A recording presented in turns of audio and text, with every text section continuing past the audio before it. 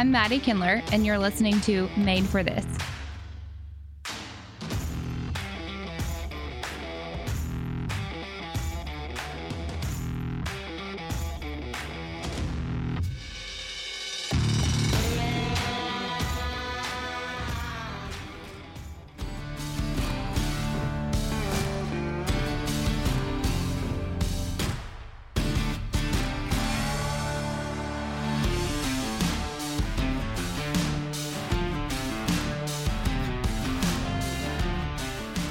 Hello, everyone. Welcome to another episode of Hallway Feeds Made for This podcast. I'm Anthony Cook. Joining me today is Mattie Kindler out of Texas, our Texas Equine Consultant. Mattie, how are you? Great. Great. I'm glad you're here with us. Glad you made the sojourn up to Kentucky. So we don't get to see you often up here, but we're glad you're awful busy down there in Texas. Yes. You're probably glad to be out of the Texas heat for a moment. I am. My goodness. Yeah. What was it when you left home? 112. It is not 112 here in Kentucky. At the time we're recording this, I don't know, it's in the 90s. We got a lot of humidity. It's just as hot in the shade as it is in the sun, and that's not how it is at home. No. Desperately need some rain, too. Yeah, well, both places. You're not alone. So, same thing that we've asked a couple of others of our team. We said, hey, when you're out visiting farms, when you're out making your sales calls, cold calls, whatever it is, what's a common query that comes up, a question that customers or non-customers, what are they always bringing up and saying we need to talk about? So what are some of the things? And Mattie right away was like, oh, we need to talk about feeding balancers. And so this is an awesome conversation for Texas because we got one made just for Texas. Is that just because Texas has to have their own, I mean, you know, everything's bigger in Texas, it's got to have its own name? Is there another reason behind that, Mattie? Well, I think, a lot of these farms here in Texas are primarily going to be on the premium alfalfa diets. So this is meant to complement some of those premium alfalfa diets. Also, in the quarter horse industry, we don't see those horses requiring as many caloric needs from feed, especially when they're on the alfalfa forage.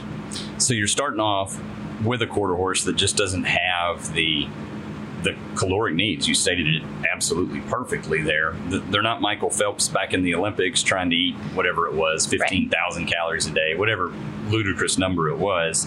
They're already starting at a lower number. Right. And then almost everybody's using this really rich premium alfalfa. Yes. Is all that being imported into Texas? Are they having to bring that in from western states? Yes. Yeah. I would say there's not. If you said it's that dry, they're probably not growing a whole lot of alfalfa down there right now. Okay. So they're using this premium alfalfa, high protein, and for a hay, it's going to have a high energy content, caloric content.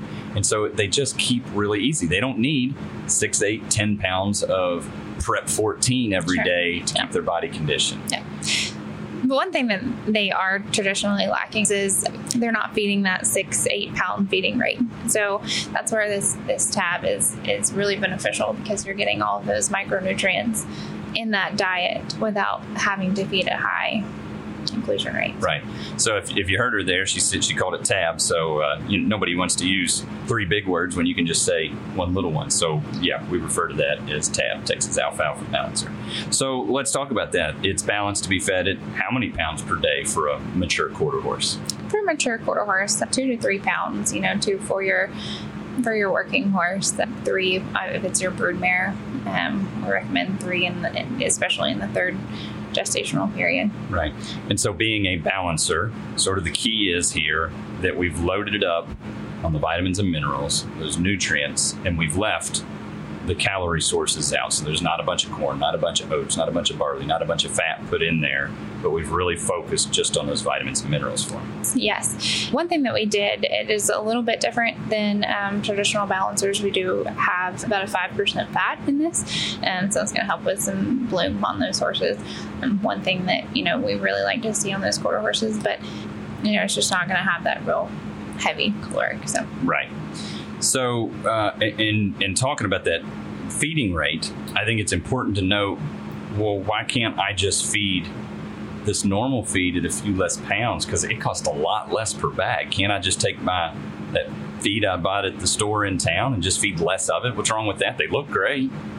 Well, while they might look great, they're missing quite a bit of the micronutrients. It's a balancer is meant to be fed at a lower feeding rate, so it's more concentrated per pound, whereas on some of these full feeds, they are designed to be fed at 6 to 8 pounds to get the full package of the micronutrients. Right. So that's the danger there. If you just feed less, your horse is just still going to look great because you're buying this beautiful hay and you're taking care of them and you're grooming them. But it's what's missing that you don't see, especially for pregnant mares. I mean, we've got so much research to talk about what happens when you're lacking vitamins and minerals during that gestational period, and just setting yourself up for major failures if you don't use a feed appropriately or the appropriate balancer. You could be, some studies report 4 times more likely for an OCD lesion if we don't have the copper levels correct. I mean, that's just one example of one study. So it's a no-brainer, isn't it? It is, and especially one of the large industries that we work with, the reining industry in Texas, there's a lot of things that happen or can cause OCDs, but if we can rule out nutrition and ensure that nutrition is there, we obviously want to do that. The reiners tend to carry a little bit more, OCD issues and those kinds of things, but ensuring that we can set them up appropriately through their nutrition. Yeah, it's a good start. So I'm glad you brought that up, and this will have to be a topic for another podcast discussion, but we really sort of pinpoint 4 places that could cause OCDs, growth issues. One's genetics. Do you have a mare that her foals have problems every single year? Does she just throw those issues? Or a stallion, did you breed her to a stallion that we just know has those problems? If you do that, the other 3 don't really matter because you've set yourself up for trouble. Or on the other side of that, you might have a mare that it doesn't matter what happened to her babies, they're just tough and they don't have problems. Mm-hmm. So the genetics come into play. Then you run into environment. What has happened in and around that horse? Were they locked in a stall when they were young because the foal was sick, because something was wrong with the mare? Have they been outside? Has the ground been really soft and then it just turned hard very quickly and that bone didn't have a chance to get accustomed to the ground hardening over time? So that environment, and then trauma. The horses, they get out and play, they run, they fight, they establish their pecking order. And when they do that, they can cause each other or themselves to have these OCDs or problems. And then obviously nutrition. And if we get that right, doing everything we can, we can't necessarily stop the problems with the other 3, but that one piece that we really can manage, we can take care of that and know we did everything appropriately there. So that's an excellent point. Well, good. All right. Well, thanks for coming and sharing with us today. And if anybody in Texas or anywhere else has questions about tab or the appropriate use of a balancer, please don't hesitate to reach out. info@hallwayfeeds.com is a great way to email. You can find our website, hallwayfeeds.com, or check us out online, Facebook, Instagram, Twitter. We're there. So reach out to us. We're listening. We want to be there and ready to help, don't we, Mattie? We do. We do. Right. Well, thanks for coming to see us, and thanks for sitting down to be on the Made for This podcast. Thank you. Talk to you soon.